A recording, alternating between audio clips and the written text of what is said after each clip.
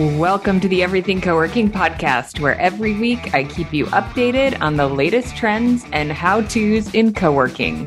I owned and operated coworking spaces for 8 years and then served as the executive director of the Global Workspace Association for 5 years. And today I work with hundreds of operators and community managers every month, allowing me to bring you thought-provoking operator case studies and inspirational interviews with industry thought leaders to help you confidently stay on top of what's important and what you can apply to your own role in the coworking industry. Welcome to the Everything Coworking podcast. This is your host, Jamie Russo. Thank you for joining me. So today we are going to talk about 5 reasons why coworking spaces are not profitable.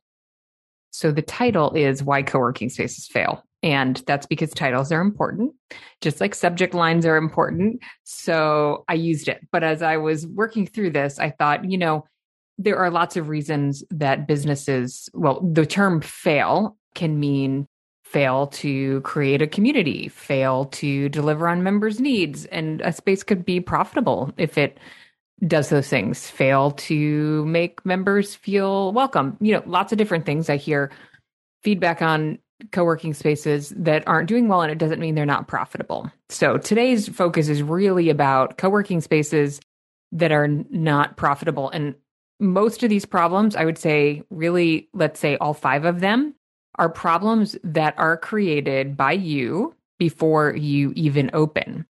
So if you're working on a first location or an expansion location, these are things that you absolutely must get right in order to be profitable, if that's your goal. Also want to be very appreciative of the fact that people start coworking spaces for many different reasons. Sometimes they're designed to be a not-for-profit. Sometimes they're designed to be a test. So there may be reasons why it's okay if your space breaks even or just makes a little profit, that you have other whys for your business. But most of the folks that I work with in my programs want to create a financially sustainable co-working business. So I focus on helping those folks. And I have been running my co-working startup school program now for years, since, maybe 2018 was the first year. So this episode, actually, this is an update of episode number 82, which was from 2018. I'm kind of updating it to the 2022 environment. A lot of the items are fairly similar. I think it's an important topic to revisit. So we're going to dive in. And just a reminder for those of you who think maybe I'm just podcasting for a living. I'm not podcasting for a living. I run programs that help operators, landlords, and community managers run better coworking spaces, start and run better coworking spaces. So we run the Coworking Startup School. We run an accelerator program with that for those that want one-on-one coaching. We also run a management agreement course. We run a course that teaches brokers how to sell flex and understand the flex market. And we help community managers get certified as community managers and have access to ongoing training and development. I think that's all the things we do. And we have our Everything Coworking Academy, which is a membership for existing operators that are ready to work on their business and want to be connected to other operators and learn what's what and what's behind the scenes. So you can find all that info on our website at everythingcoworking.com, but I bring it up because I talk to a lot of operators every single month, lots of different geographies and all sorts of shapes and sizes, and I see these common threads in terms of challenges. So let's dive into number 1. Number 1 showed up on number 82, which was in 2018, but I think this is even more relevant than ever before. Number 1 is that the location and or product mix don't align with the demand in your market, and they don't align with your ideal customer avatar. Now, if you're like, what's an ideal customer avatar? You need to sign up for our co-working startup school. That is module number 1, because it's super, super critical. So before even choosing a location, you want to do the work to get to know who are you going to serve. who's your ideal customer, what will they buy, and how much will they pay for it? So a common mistake that gets made kind of without doing this due diligence is you install too many flex desks. And we just covered that in the 2 episodes ago. So if you haven't listened to that yet, you can go back and listen to that. And that's really just about not aligning your supply with the demand for that product in your market. So actually coming up on a very close in future episode, we are interviewing a gentleman who is in a neighborhood near London who's doing very well with FlexDesk. So he reached out and said, I sell FlexDesk like crazy. Why is it working for me and not for others? And I said, let's get on the podcast and talk about that. So my hypothesis is that he just happened to do a good job of aligning his supply with the type of consumer and what they want in his neighborhood. So it's not really about the fact that there's a right or wrong product mix, although oftentimes there's one that works pretty well, which is more private space than less, but it's really about your market and lining up with the demand in your market. So we do a thorough process of understanding who is in your market, who's going to buy your product, what they're looking for. But you want to ask questions like, who will consume co-working in your market? What do they do for work? Does their work pay for workspace or pay for them to get out of their house? Or are they paying for it out of pocket? They own their own business, they're a freelancer, or they're a remote employee that doesn't have a budget allocated for co-working. How do they manage their schedule? Like, do they need to get out of the house a couple days a week, every day of the week, never? What are their use cases for using a co-working space? Do heads down work? Do they go to do a meeting? Do they go to drink coffee and socialize? Like, what is it that they want out of a co-working space? And actually, that third one, I might have used a tone that made you think I was sort of poking fun at that. And I actually don't think that we should poke fun at that, because I think that that is a real use case that is becoming more and more popular for folks who have nice home offices. And they don't need an office out of the home, but what they really need is a place of belonging and a place to connect with others. So what do your members need? Do they know about co-working or already, or do you have to educate them? Are they happy with their home office, or are they looking for an alternative? What type of space do they need to support their use cases? Do they need meeting rooms? Do they need cool brainstorming spaces? Do they need photo studios? Do they need podcast studios? Do they need an amazing coffee bar with gorgeous booths? Then what level of space do they want? So this is becoming, I think, even more of an important discussion. It always has been, because you're creating a space that meets the needs of a certain segment of the population, not everyone, right? So, Giovanni is my new co-host on the Flex Uncensored podcast, and we just released an episode and joked about having a drinking game every time somebody says Bonvoy. But I think it's such a useful analogy. So does your member want a Residence Inn? Do they want an A-Loft? Or do they want a Ritz-Carlton? And I don't think Ritz-Carlton is a Bonvoy brand. Actually, it might be. Actually, it is. I'm pretty sure it is. Or if we go with coffee brands, do they want a Dunkin' Donuts? Do they want a Starbucks? Or do they want a Philz? And for those that you don't know, Philz, they only do pour overs. It's very fancy schmancy. And they have lots of different varieties of coffee. So those are very different offerings, right? Like, when we talk about restaurants, sometimes somebody will use that. I kept thinking of this phrase for some reason, cheap and cheerful, right? So your co-working space might be cheap and cheerful. Is that what your market wants? Or do they want something higher end?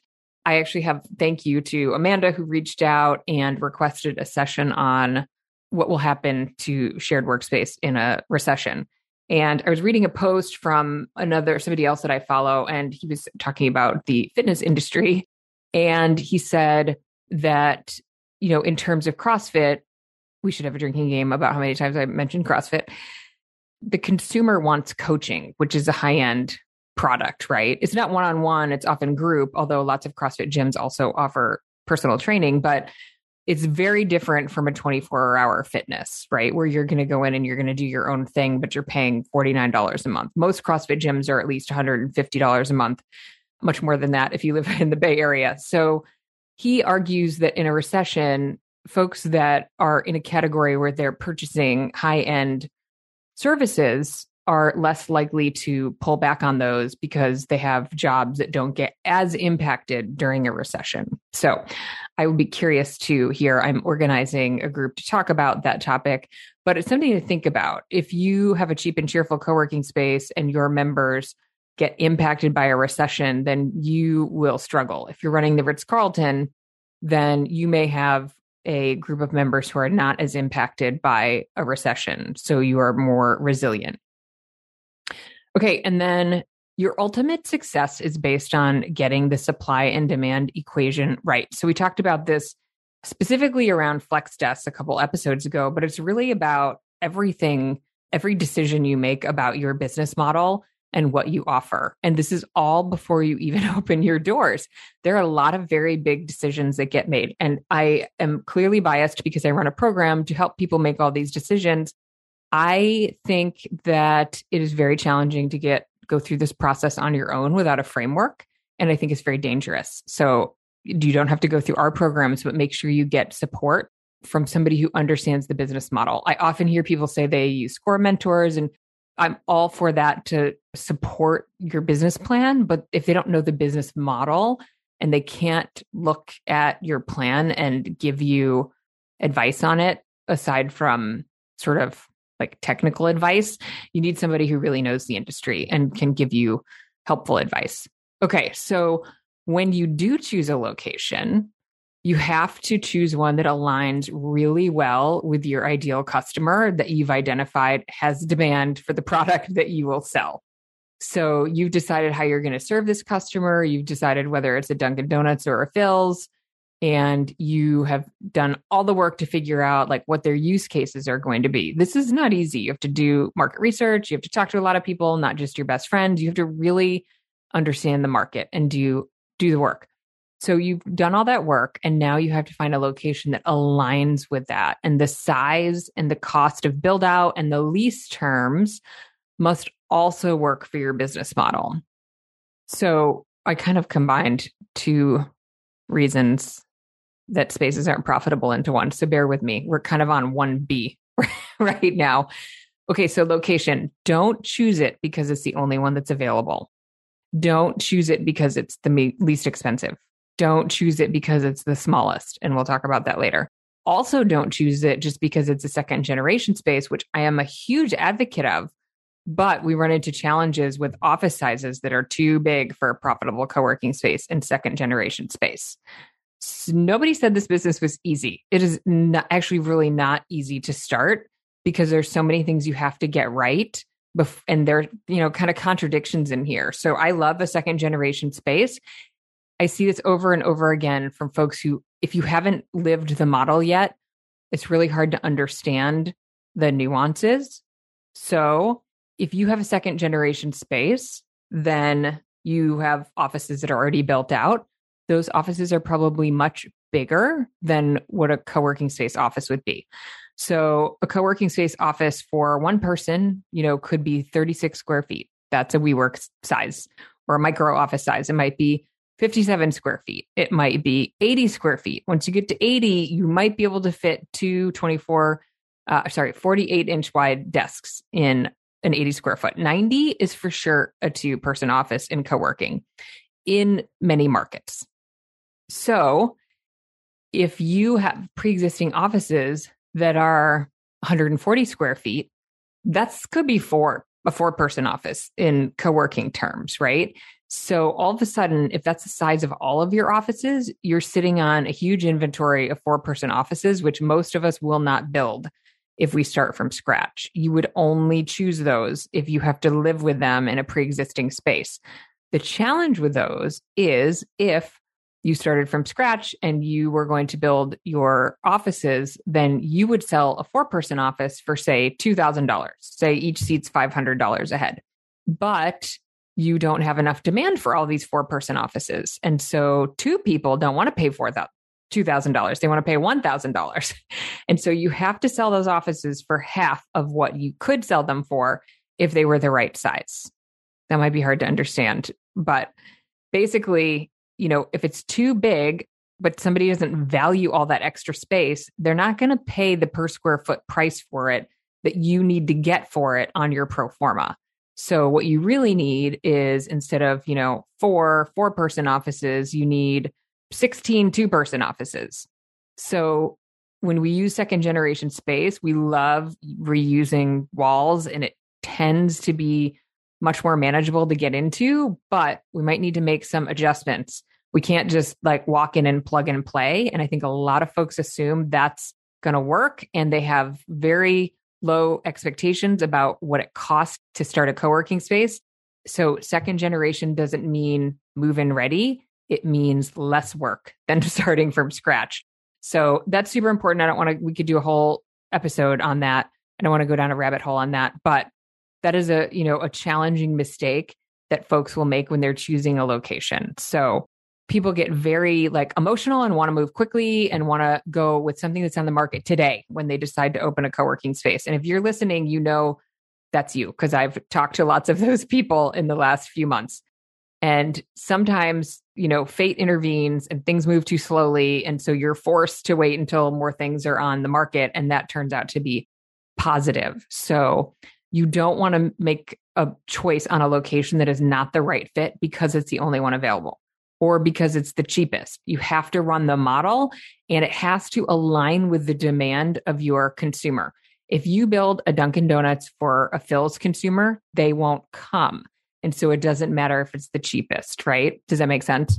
So we'll talk about the smallest. The smallest we talk about in number 3, spoiler alert. So I'm not going to spend too much time on that quite yet. So do choose a space because you've looked at several options and you've waited for the one that is the right size, and you've negotiated an LOI on more than one space so that you have truly negotiated and gotten, the best deal that you can get out of one or two locations. And you're getting the right deal terms that align with your financial goals. And you've confirmed this with a pro forma. So I think the challenges I see, the mistakes I see people make are they have a budget. And so they create a space that meets their startup budget, but it doesn't actually align with their financial goals. So their financial goals are much bigger than what they can accomplish with their startup budget. So it's okay if those two things align and your expectations are set appropriately. But if you are trying to achieve meaningful profit, you have to put money into a space generally to do that, at least your first space. We are seeing some very exciting deals getting done by landlords who are highly motivated. And I've gotten several calls in the last couple of weeks from landlords who are interested in doing flex and exploring, and folks that are getting, and then on the operator side, operators that are getting opportunities to do creative deal structures. And I've seen my co-working startup school folks get amazing deals. Their lease rates are reasonable and the landlord is paying for the build out. So that stuff can happen. So you want to hang in. And these are the two that build outs that we're getting paid for were first spaces for these operators. So it just happens to be that they're in markets that are giving them favorable terms. So it can happen. So you want to wait for the right option. So number 2 kind of gets into the deal structure. The second reason that spaces aren't profitable is because the real estate deal is bad. So again, these are decisions that you make before you even open. You cannot outmarket or out-operate a bad real estate deal. If you don't sign a good lease with good terms, you can't fix that. You just can't. This is fundamentally, the business model is very real estate driven. You have to get that right. And so if you're going through this process and the putting all the pieces together is not making sense to you, and it's not crystal clear how all the pieces play together and how the real estate deal impacts your pro forma, you want to get some help from folks who can help you sort of see really clearly the entire picture. So if you sign a bad real estate deal, you could have a space that's 100% occupied, but not be cash flow positive. So you've done all the things right in terms of creating the right product, creating the right price, marketing.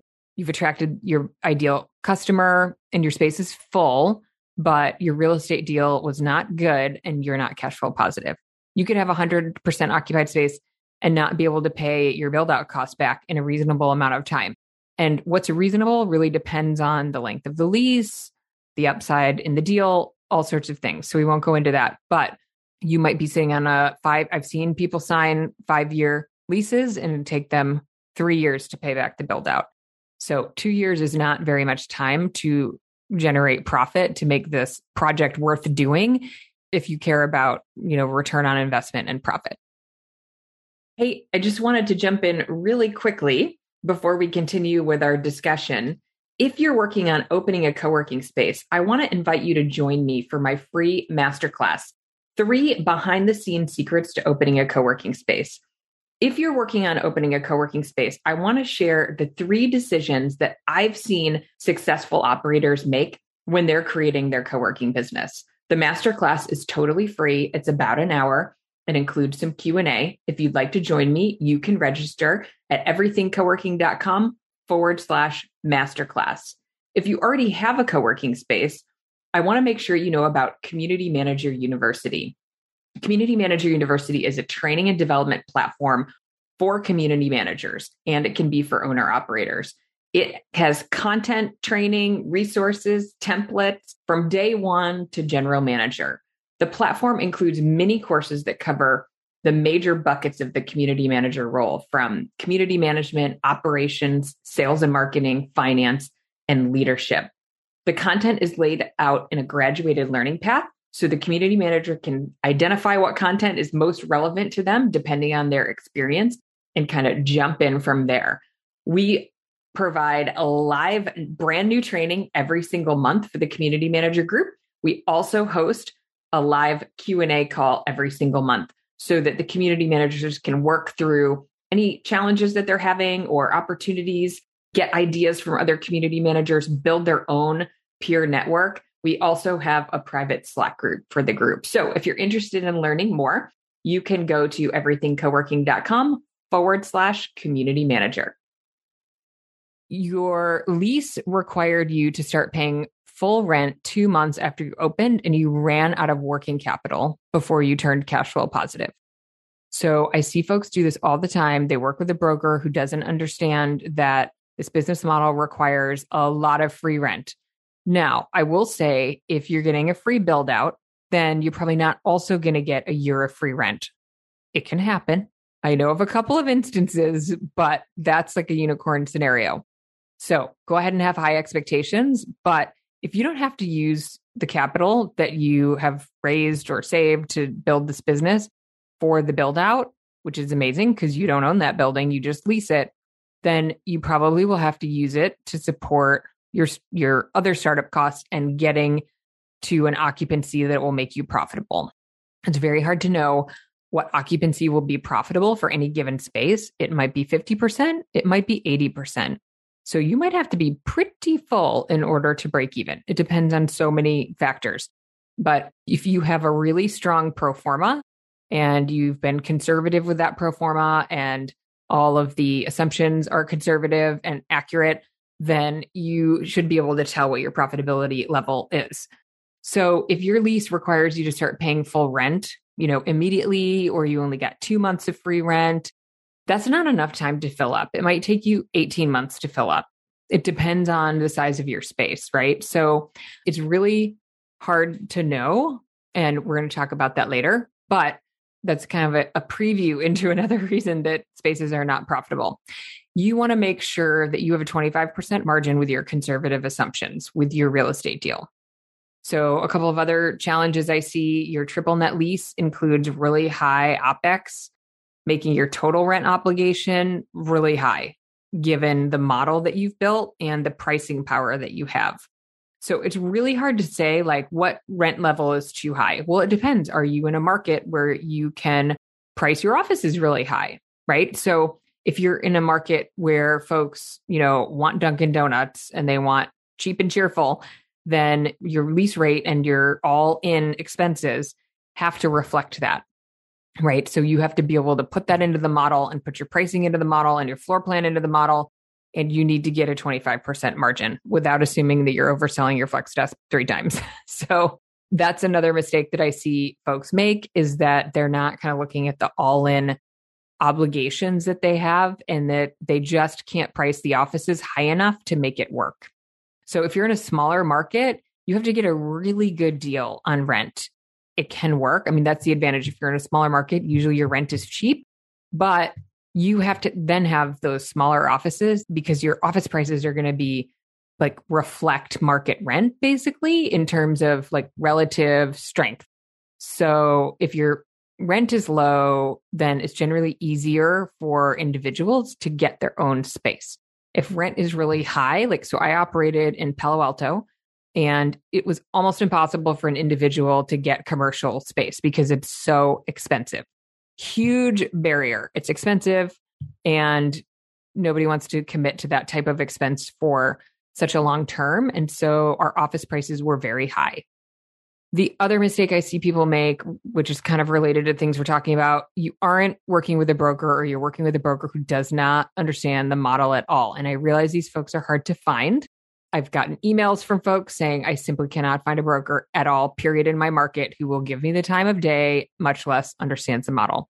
So those folks get very tempted to negotiate on behalf of themselves with a landlord who has negotiated hundreds of deals in his or her life. And this is your first. So I know we all think we're brilliant, and we are all brilliant in our own ways, but a commercial lease is a very, very big deal and a very big liability. And so you need to have a professional on your team. So we cover that in our co-working startup school as well. Okay, so just to review, our first 2 reasons that co-working spaces aren't profitable. Number 1 is the location and or product mix don't align with the demand in your market and your ideal customer avatar. Number 2 is that your real estate deal is bad. Now, realize you have not put up a website yet. You haven't done anything for the business, and you have made 2 mistakes that will completely impede your ability to be successful. So number 3 is your space is too small. And I know a lot of you listening have small spaces. So take this all with a grain of salt, because you might start a small co-working space for many reasons that work for you. But being meaningfully profitable is not one of those reasons. A small co-working space just doesn't have enough inventory to create enough revenue to drive profitability, unless you have some other revenue stream that's doing it. So maybe you're killing it on meeting rooms or events, or you have a social membership and you're just overselling the heck out of it. You know, it's a great example of this is Orange Theory. I had a friend from business school who had the Orange Theory license in Palo Alto, and that place was like 1,000 square feet. And she said she had 1,000 members paying, I don't know, $200, $250 a month. That's crazy. So there are models that work without needing a lot of space. Generally, co-working is not one of them, because generally you don't have an offering that you can sell that many times. Like, she was basically selling memberships and people weren't showing up, right? So it worked, and people with enough disposable income that they didn't cancel.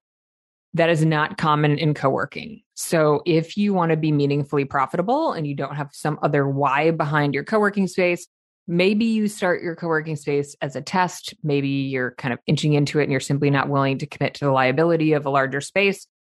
Totally get it. Happens all the time, but don't expect to be meaningfully profitable, maybe not profitable at all, because you just don't have enough inventory to create revenue to drive profitability.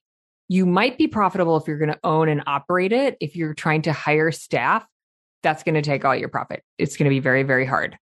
So again, you may have your reasons for wanting to do that, but if you want meaningful profits, you can't start small.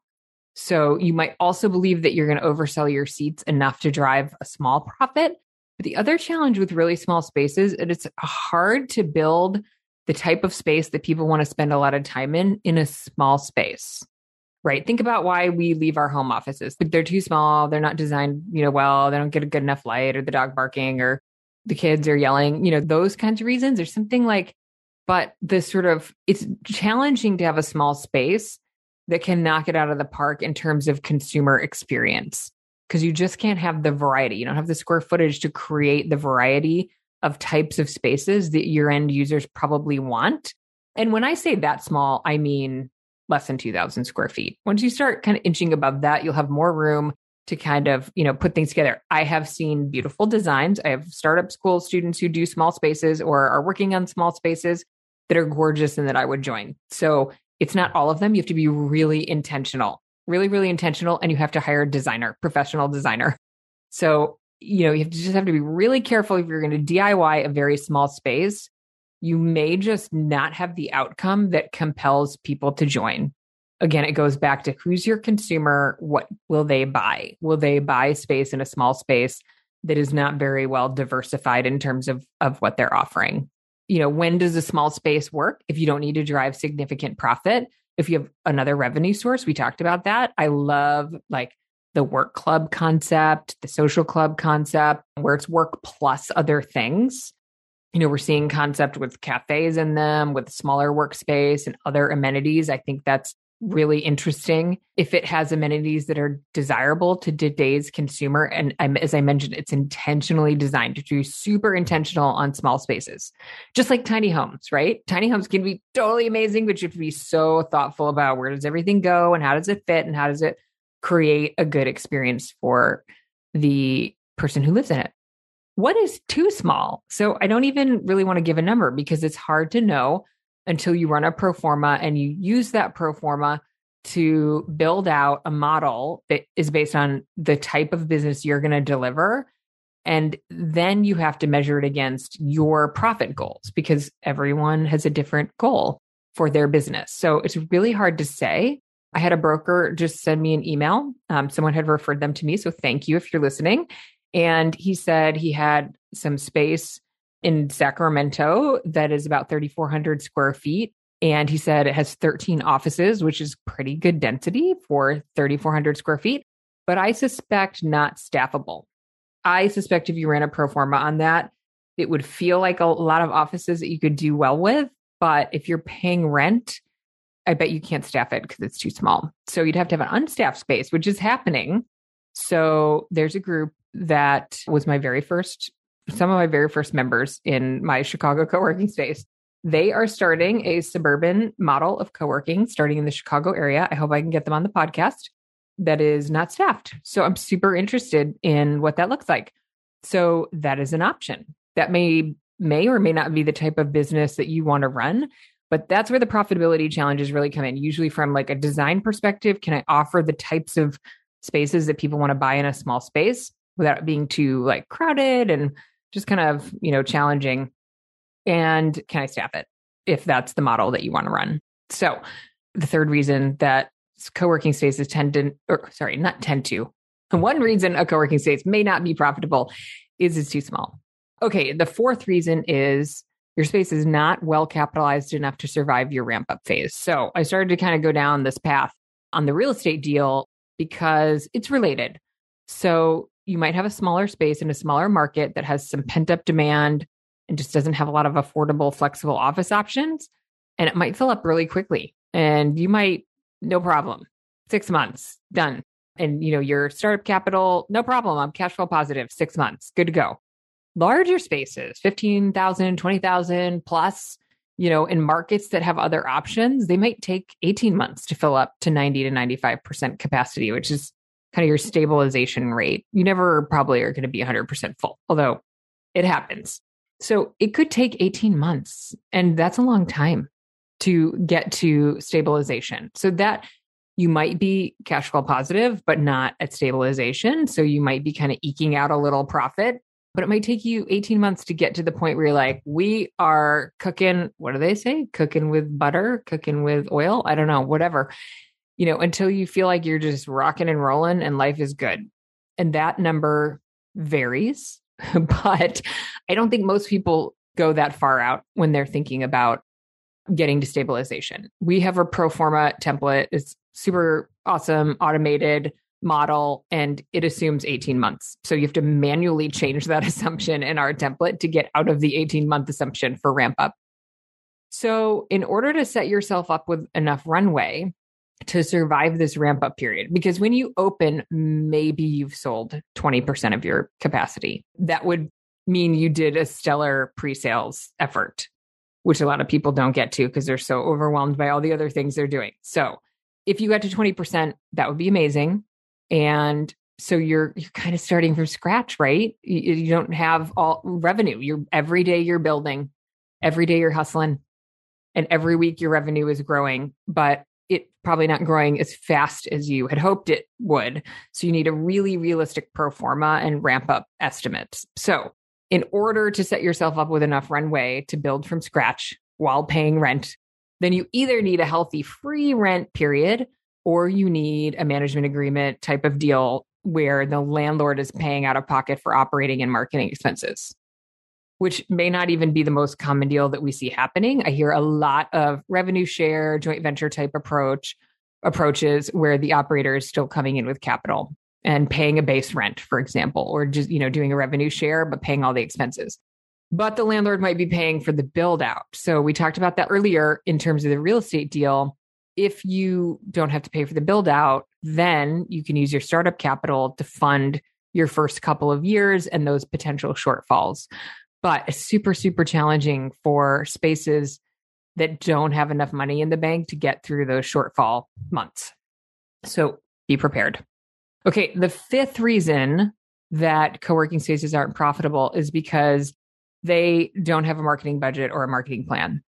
So this is not super common. I find I get a lot of folks in my startup school that have a marketing background, and I think it's a great fit for this type of business because they tend to really understand this whole idea of matching a product to a consumer, that you're building what a consumer wants, not what you want. They tend to prioritize marketing. They invest in a website. And I don't mean they need to spend thousands and thousands of dollars. I have a running list of excellent Wix co-working websites that all come from members that we have and some other examples. So I just mean they really put a lot of work into the user experience of their website. They, might invest in creating a brand, like great photo assets and imagery and messaging. And they do content marketing. So they send email newsletters. They're ready to run ads if that's appropriate for their market. So they're really thinking about their sales funnel. And generally, they still might make mistakes on their real estate deal, but they're getting the location and the product mix and pricing right because they're just kind of wired to think about matching that to the end user.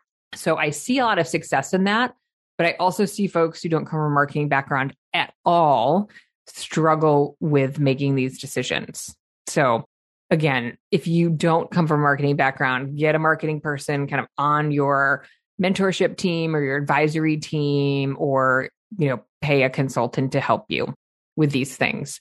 Because again, these are all things that are happening before you even open. Most of these marketing successes certainly are long-term over time, but, are things that you're working on in order to kick off the business.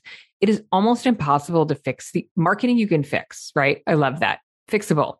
But I would say the first four, if you get these wrong, you can't fix it, or it's very expensive to fix. So again, the 5 reasons are the location and or the product mix don't align with the demand in your market.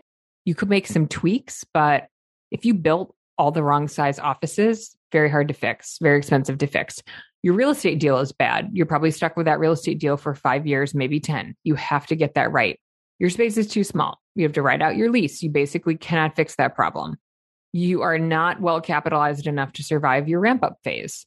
You could raise some more money. At this point, it's probably friends and family in order to get through the ramp up phase. If the other aspects you've done well, you've got the right location, the right offering, the right offices, the right real estate deal, then and your space is not too small, then you can borrow money to fix the problem of not being capitalized enough.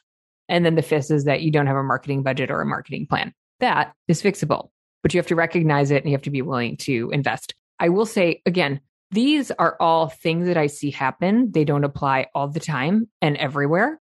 I was talking to a very strong operator today with multiple locations, and they said that they have not been spending money on marketing and that they're full in some of their markets. So they said, they just kind of hadn't been, and they kind of have to get back in the game. And so there are sometimes reasons why we don't need marketing. We're not doing marketing. But if you looked at this operator's business, you would have realized that they certainly know what they're doing. So, but again, not all of these apply to all situations, but I see these challenges more often than not. These are the issues that result in people not having a space that's profitable, which is a lot of people want. And again, there are lots of decisions you can make. So Brian Watson's episode on how to automate smaller spaces is one of our top YouTube videos. So I know people are like really looking for solutions. If you aren't staffing and you're operating in markets with great demand like he is, then I think you can do it. In order to make meaningful profit, you have to have multiple spaces, right? He's not starting just one, he's starting many. So keep that in mind. There are ways to do all these things, and not all of these are the reasons that, all co-working spaces that aren't profitable. But I'm just sharing with you what I often see. So please get these things right before you invest, before you spend money, before you sign a lease, all those things. These are very preventable if you follow a framework. And we offer that framework in our co-working startup school, or you can find it elsewhere through other expertise, but don't do this alone. There's a lot on the line. Okay, we will see you on the podcast next week. Thank you for listening to today's episode. If you like what you heard, tell a friend, hit that subscribe button, and leave us a rating and review. It makes a huge difference in helping others like you find us. If you'd like to learn more about our education and coaching programs, head over to everythingcoworking.com. We'll see you next week.